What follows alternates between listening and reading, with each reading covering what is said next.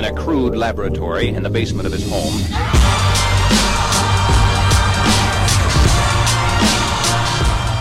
Welcome to the CEO Rater Podcast. If you're a fan of the podcast, leave us a 5-star rating, subscribe at Apple Podcasts. By the way, if you use Stitcher to consume podcasts, apparently Stitcher's been having an issue with SoundCloud, which is the platform through which we publish. And that's been the case for the past, I want to say 72 hours. So just an FYI, if you consume content through Stitcher, that's why you probably haven't seen podcast updates for a period of a couple days.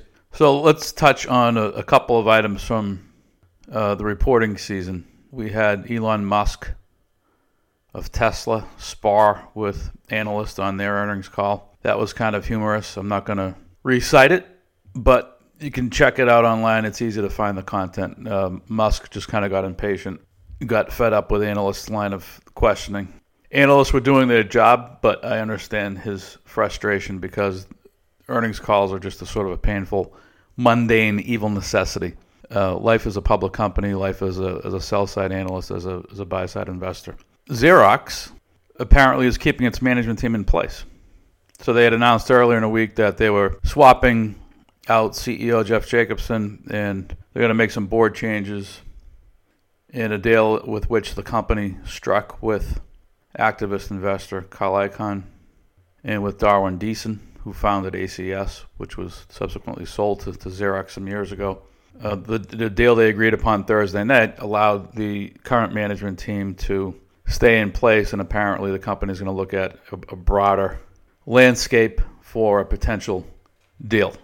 So my guess is the company just gets sold sooner rather than later, which I think is what needs to happen because it's a corporate governance show, as some would say. And I don't think the management team has their act together as it relates to operations. They don't seem to have a mother mission, and the company would be better served, shareholders would be better served if Xerox was part of a larger entity. So strategic acquirer, I think, would be best. I think, frankly, PE could make improvements and not just operating efficiency improvements. Not just a bunch of cuts, but swapping out the current executive team, at least the CEO. I think there's some low-hanging fruit there. Apple was the big one that I wanted to talk about because I've talked about this in the past. Share buybacks. I'm not a fan, particularly within the world of technology. So Apple announced earlier in the week that they're going to buy back $100 billion worth of stock. So this is an incremental share repurchase over what they've announced in the past. So it's $100 billion of new share repurchase money. So investors like share repurchases because they put a floor on the stock. If you're going to have a company that's going to constantly buy back some of its equity, it sort of sets a floor under the EPS number. And Apple didn't disclose, by the way, they did not disclose the timeline with which the $100 billion would be deployed. They just sort of announced the amount. So that's at their discretion. So many investors like buybacks because it puts a floor under the stock. Investment bankers like share buybacks because there are fees associated with buybacks. But then there are certain investors like me who aren't fans of share repurchases, particularly with technology companies. Because what the company is saying, what they're implicitly saying is we don't have a better alternative with which to deploy the cash. So we're going to give it back to you, the shareholder. Right, so just let's look at Apple. So Apple's talked about a number of investments over the years, which we haven't really seen come to fruition, at least not yet. The big one would be the car. What are they doing with the car? Is that going to happen? Is it not going to happen? They seem to be taking baby steps. So Tesla has a market cap of $53 billion. So if Apple was serious about the car, really serious about the car, and you wanted to acquire a forward-thinking company in the auto space, why not Tesla? And if you want to push back and say, hey, it's awfully expensive, fine. Fine. But why not then build out the automobile initiative more aggressively? How about content? That's supposed to be a big initiative. And what was the number? I didn't look at content in the Q&A of the earnings call this week, but as of year-end, calendar year-end, I think the number that Apple wanted to deploy in terms of original content was $1 billion. Not a large number. So how about maybe you get more aggressive with regard to original content? Acquire a movie studio. Acquire a film library. Acquire Netflix. I'm just throwing things out there. I'm not vetting these investments. If you want to push back on Netflix and say, hey, they don't own sufficient IP of their own, most of what they do is license third-party content, although I think the mix is close to 50-50. Fine. But you get my point. There are assets in the landscape with which Apple could deploy that capital or accelerate it doesn't have to be M&A. They can just accelerate the pace of innovation across existing business lines. And so the point I'm making is there are better alternatives, I would think, if you're Apple, with which to deploy your capital as opposed to returning it to shareholders, which is a financial machination that's really doesn't create any it doesn't create long-term value. It doesn't create intellectual property. It's a financial machination. And they're also paying a bit of a dividend. And that's sort of the trend. That's been the trend probably since 2010, 2011, coming out of the financial downturn.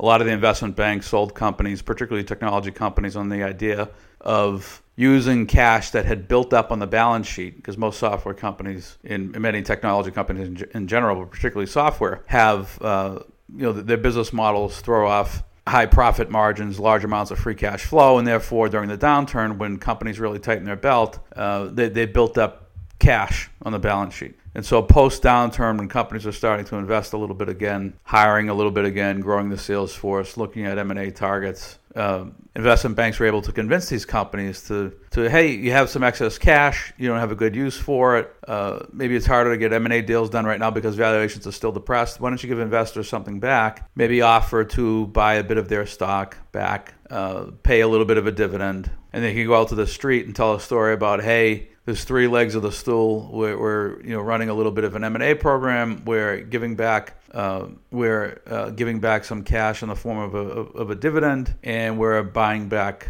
stock to keep the share base stable or to even shrink the share base. Right? Only one of those legs in the stool creates long-term value, the M&A piece.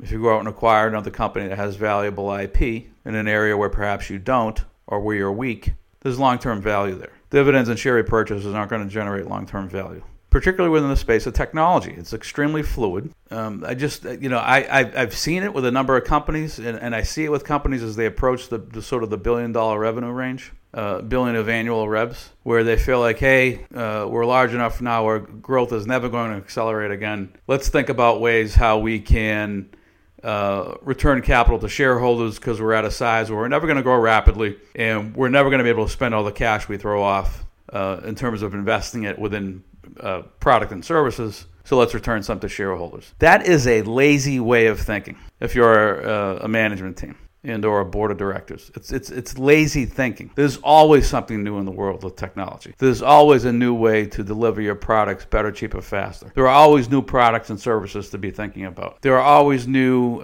industry verticals, adjacent verticals to enter, both through acquisitions and through organic product development. And on the organic side, it's not easy. It's like making a hit movie or a hit song. It's like catching lightning in a bottle. So to get it to work, and I'm talking about a new product initiative, it often takes multiple iterations.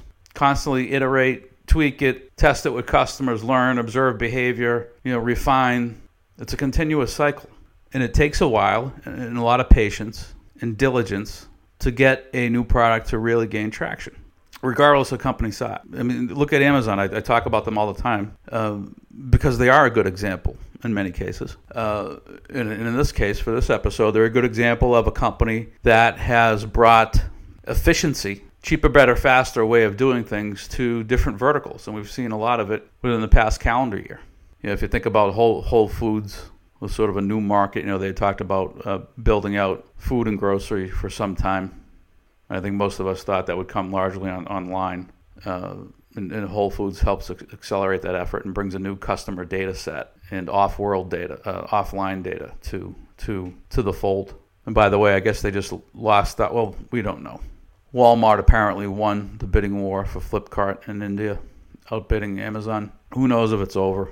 Amazon could always counter. But Amazon's a company that's aggressive about pushing into new verticals. And if you're a mid-market software company, you've got $1 billion, $2 billion in revenue, there's probably another vertical you could pop into. If you're in most every vertical in the economy, well, then there's probably one or two verticals that you may really want to scale in. We've talked about healthcare here in this podcast in the past, healthcare IT, I think is going to be the fastest and growing vertical within the software space, and certainly the one with the most revenue opportunity, given that healthcare is such a large part of the economy and has all sorts of complexities that can be addressed through data and analytics workflow.